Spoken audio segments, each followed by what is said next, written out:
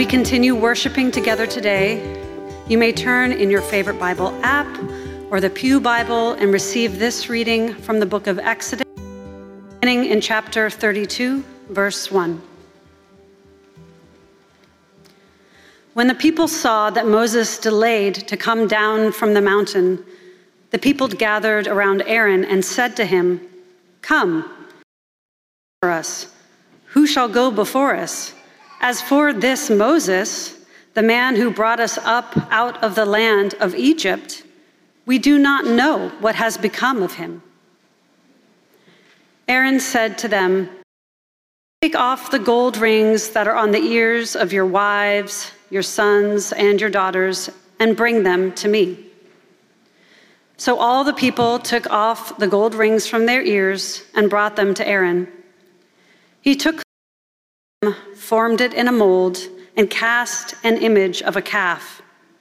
And they said, "These are your gods, O Israel, who brought you up out of the land of Egypt?"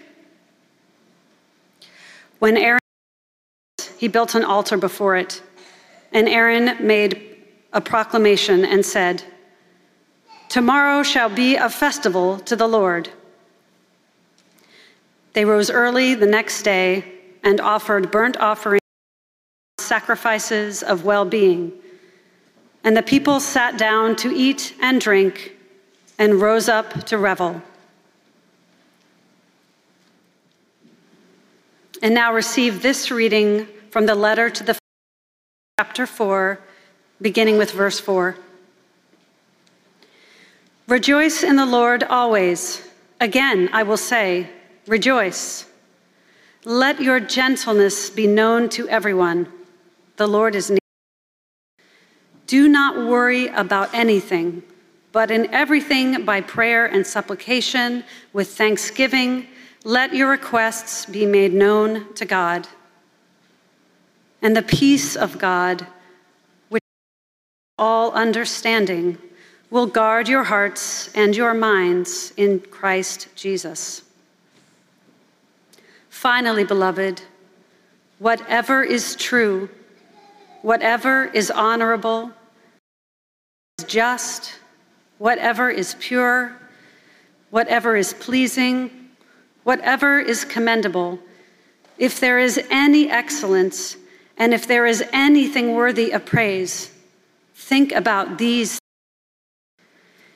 Keep on doing the things that you have learned and received and heard and seen in me, and the God of peace will be with you."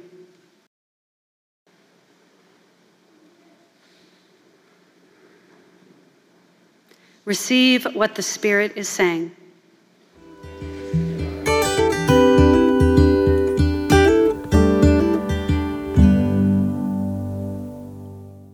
If you've ever found yourself in the position of needing to explain some of the idioms that we frequently use in American English, then you know that it can get confusing very quickly, especially for a non-native speaker.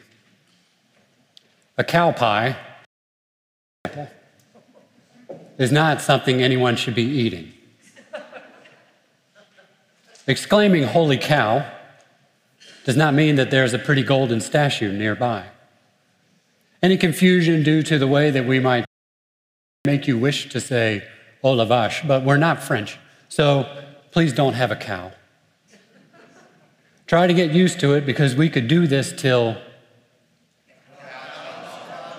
Yes, we could. We could do this till... I even found myself caught between two idioms in the run-up today, and I was confused enough that I actually had to do some research and figure out if a golden calf was also a sacred cow. I was a little confused. They are the same thing, though sometimes we treat them that way.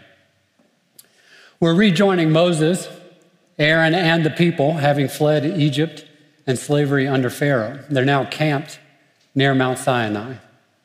And they have seen some rather miraculous things in their journey: survival through plagues and the Passover, the parting of the Yam Suf, or the Red Sea, and their hours of great need in the desert, falling from heaven and Moses getting water to come from the rock. But even with all that backdrop, we hit this point where an idol is being fashioned. And the people say, let's make a gods that will, in verse 1. It's done because, quite frankly, Moses is just taking too long to come down from the mountain. We don't know what happened to him. And to be fair, in the descriptions, there's a lot of lightning up there. So something bad could have happened. So we cut off from what may seem their only connection to God, Moses, who they say had brought them out of Egypt. Alternatives are being sought in the confusion. I'm not sure we can be all for this one. There appears to be angst, a lack of clarity, a lack of patience. I wouldn't be surprised if people were bored or tired or scared. And many times in the book of Exodus, fear as people looked up at the mountain. Within that fear, the person who has been leading you, the main one pointing to the ideal and seemingly instigating with the Lord the various miracles saving your life. And if that person with the clarity and direction of getting through the harsh world and landscape was absent, then maybe the Lord was absent too. Okay, fine. I might turn to something as well, hopeless or depressive or dangerous. You can forgive them a little for making these little golden calves, especially if we're trafficking in the thought that it's the thing that will get us to be, and without waiting. And I can just make it myself.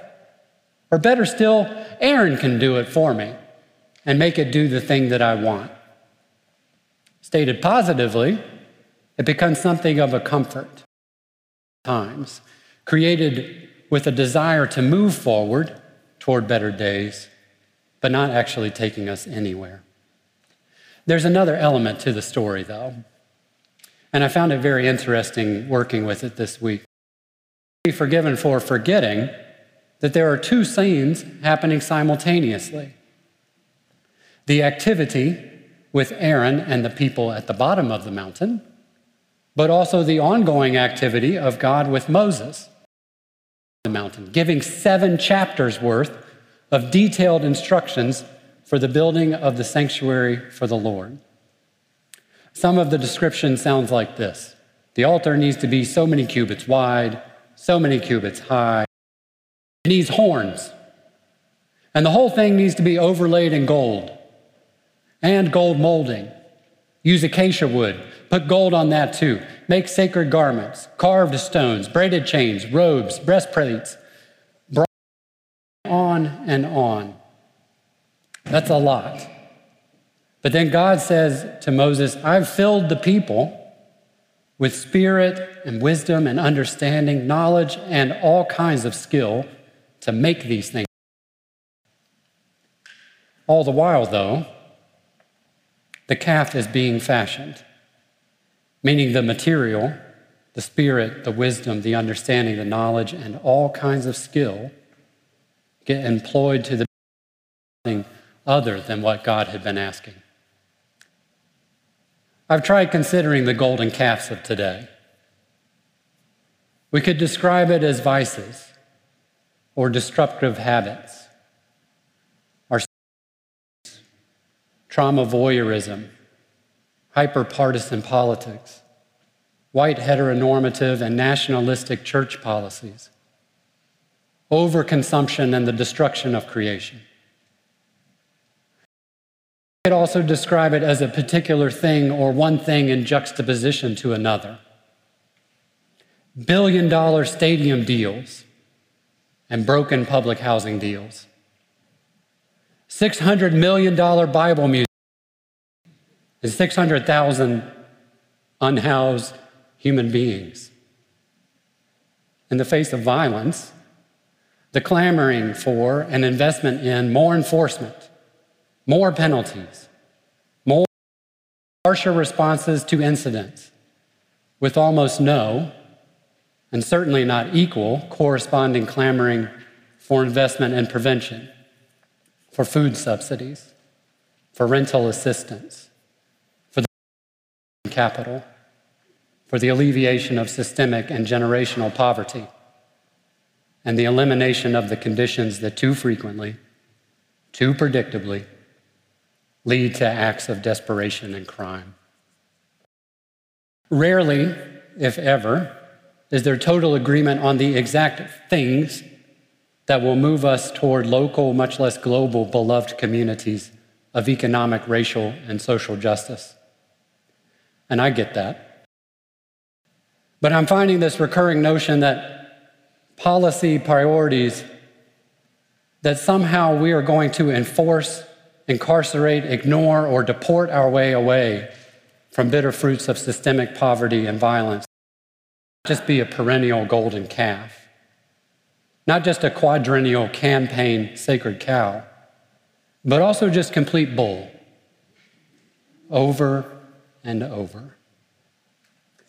Part of our lesson today is that we've all been given material, spirit, wisdom, understanding, knowledge, and all kinds of skill that can be employed in the building up of beloved community. Under community, Aaron seems to have lost the thread on the ways they've been called to employ those gifts. He capitulated under pressure, something all of us are likely familiar with, from the youngest among us to the wisest among us. Commentary on the story says that he had an antidote to withstand that pressure with him the whole time. And the suggestion is that in those times of pressure and confusion or fear, Aaron and we have options to keep us on track. Zena Jacques at Alfred Street Baptist Church in Alexandria put it this way in her commentary, and I paraphrase for us. Rehearse God's word, that we're on the way together as God promises, and we'll be safe on the journey. Review the miracles. Did we not just survive plagues, cross the sea, eat manna, and drink water from the rock? We're not abandoned. And remember the promises of covenant. We can build and live in beloved community when we employ material, spirit, wisdom, understanding, knowledge, and all kinds of skill into kingdom building. For those times of pressure and fear and confusion, tell again the good stories of our life together yesterday to offer direction for the continued building up of life and flourishing together tomorrow. Finally, have some urgency about it, siblings. That's our second scripture lesson today.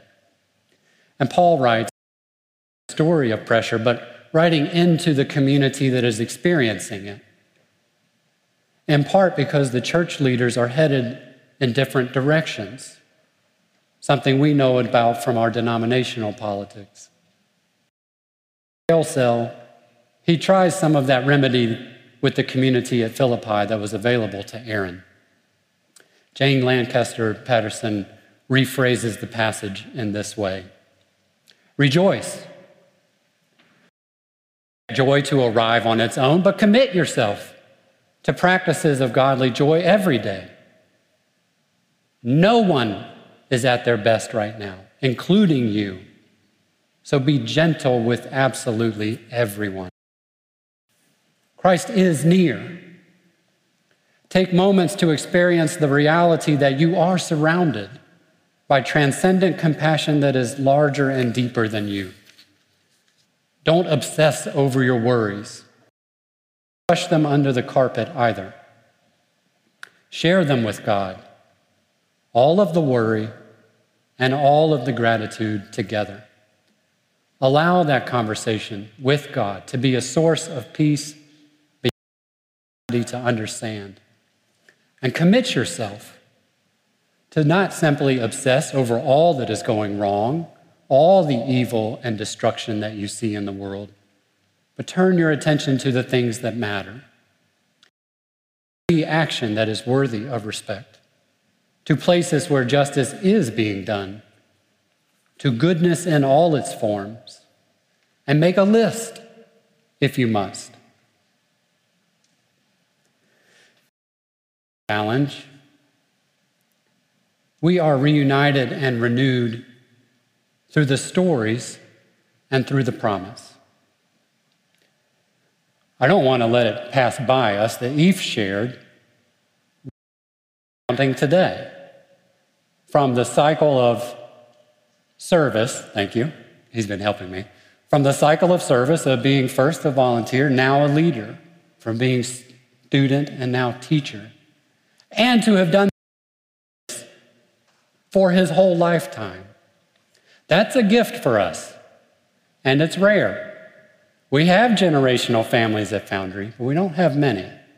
And it takes good parents and good family to make sure that things are happening. We give thanks for you and your work.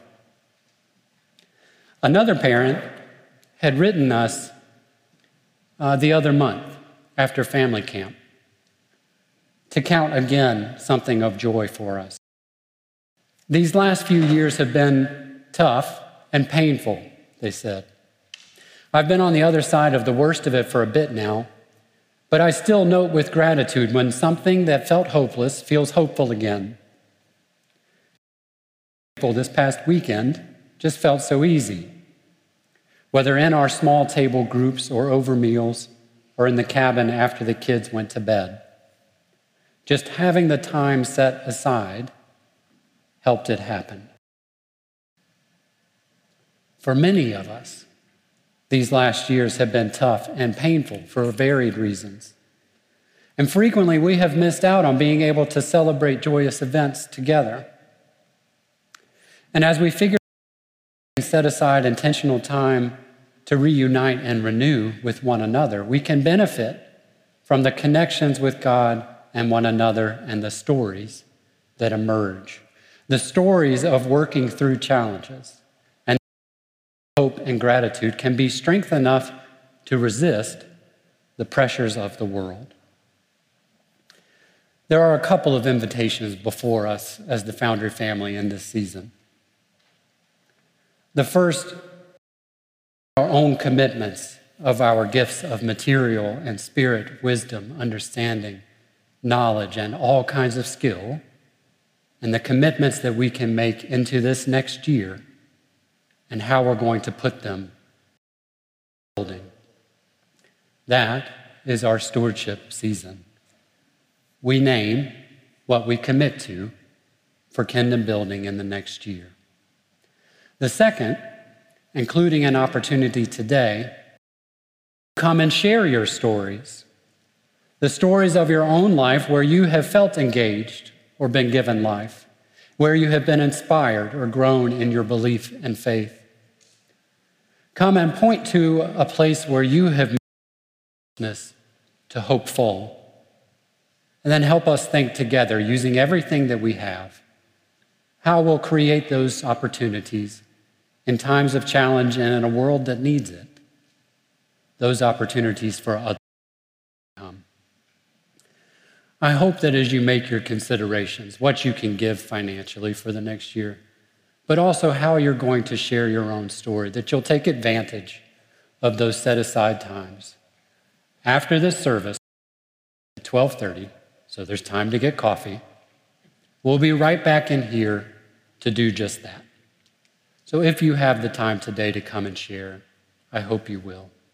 If you don't have it today, I hope you'll seek one out. Plus, as we consider what we're going to offer, I am praying for us for the clarity to emerge as we share with one another a vision for the future. Amen.